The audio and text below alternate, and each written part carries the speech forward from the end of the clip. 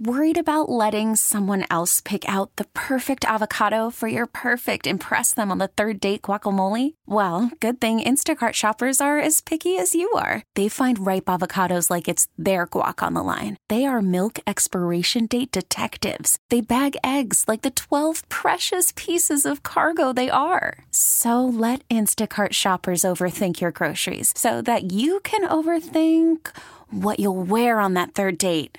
Download the Instacart app to get free delivery on your first 3 orders while supplies last. Minimum $10 per order. Additional terms apply. We get it. Attention spans just aren't what they used to be. Heads in social media and eyes on Netflix. But what do people do with their ears?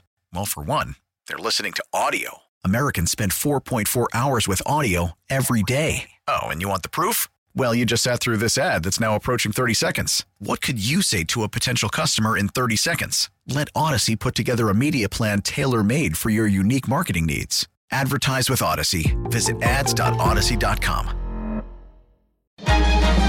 Local people, local stories. From KYW News Radio, this is the All Local. From the Delaware Valley Honda Studios, make memories during Happy Honda Days. I'm KYW News Radio's David Ash, and here's what's happening. Pro-Palestinian protesters hit the streets of Center City Sunday night, and actions outside a Jewish Israeli-owned restaurant caught the attention of Governor Josh Shapiro, who said it was a blatant act of antisemitism. KYW's Tim Jimenez has more. The Philadelphia Free Palestine Coalition called last night's event Flood Philly for Gaza, and hundreds of people were out.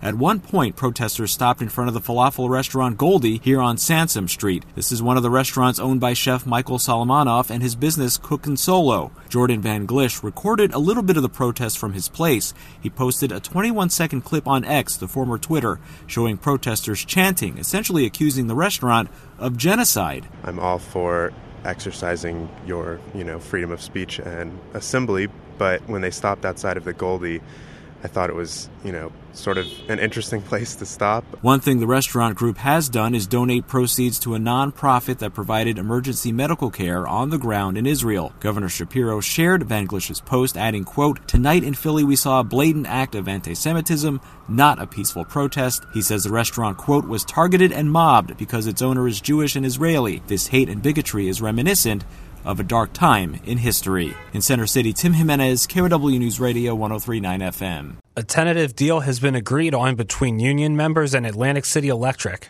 As KYW's Nina Barati reports, the next step is for the union to vote to ratify the contract Tuesday before members get back to work. Union members with Atlantic City Electric could be back to work Wednesday, says business manager with IBEW Local Union 210, Zach Story. The membership, I know it was tough for them to make this decision to willingly walk away from employment to, fight for a better future. Since November 5th, about 400 people in the union have been on strike, days after their contract expired and negotiations stalled with the utility company's parent company, Exelon, and union officials. On Friday, the tentative deal was reached, which sent those on the picket line back home to their families for a few days as they wait to vote to ratify the new contract.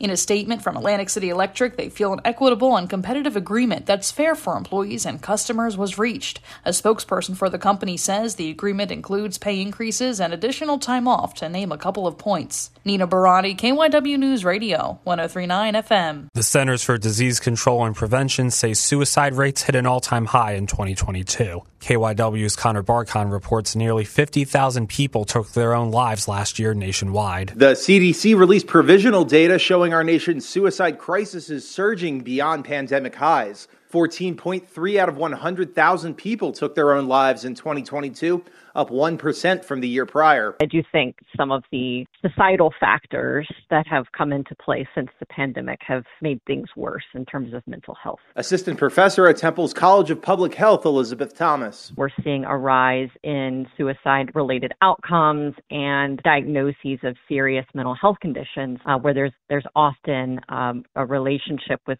suicide. According to the provisional data, 49,449 people died by suicide in 2022, but the data is incomplete and will likely rise as more death certificates are processed. Thomas recommends interacting with care if you notice a loved one experiencing a crisis. Stating what you're noticing can be a helpful way to invite that person to open up. Connor Barkon, KYW News Radio, 103.9 FM. Now that campaign finance disclosures have been made public, we know some Democrats were behind dark money political campaigns in South Jersey. A Republican from Atlantic County is asking for an investigation. KYW South Jersey reporter Mike Daugherty spoke with a political analyst about what happened. A so-called conservative candidate running as an independent in Legislative District 4 was propped up by a newly created political action committee, Jersey Freedom.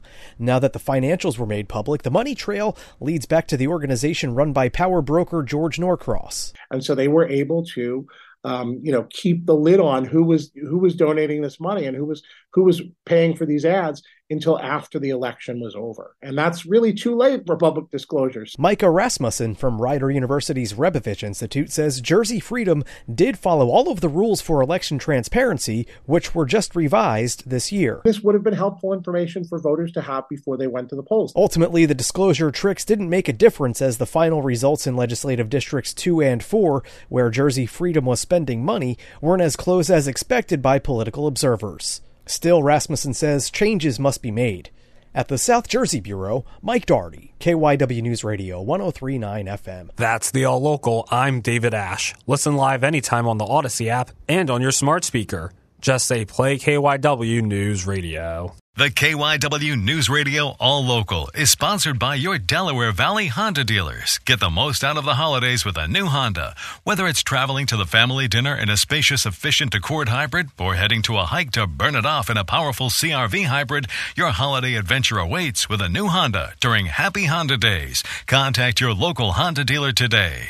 We get it. Attention spans just aren't what they used to be. Heads in social media and eyes on Netflix. But what do people do with their ears?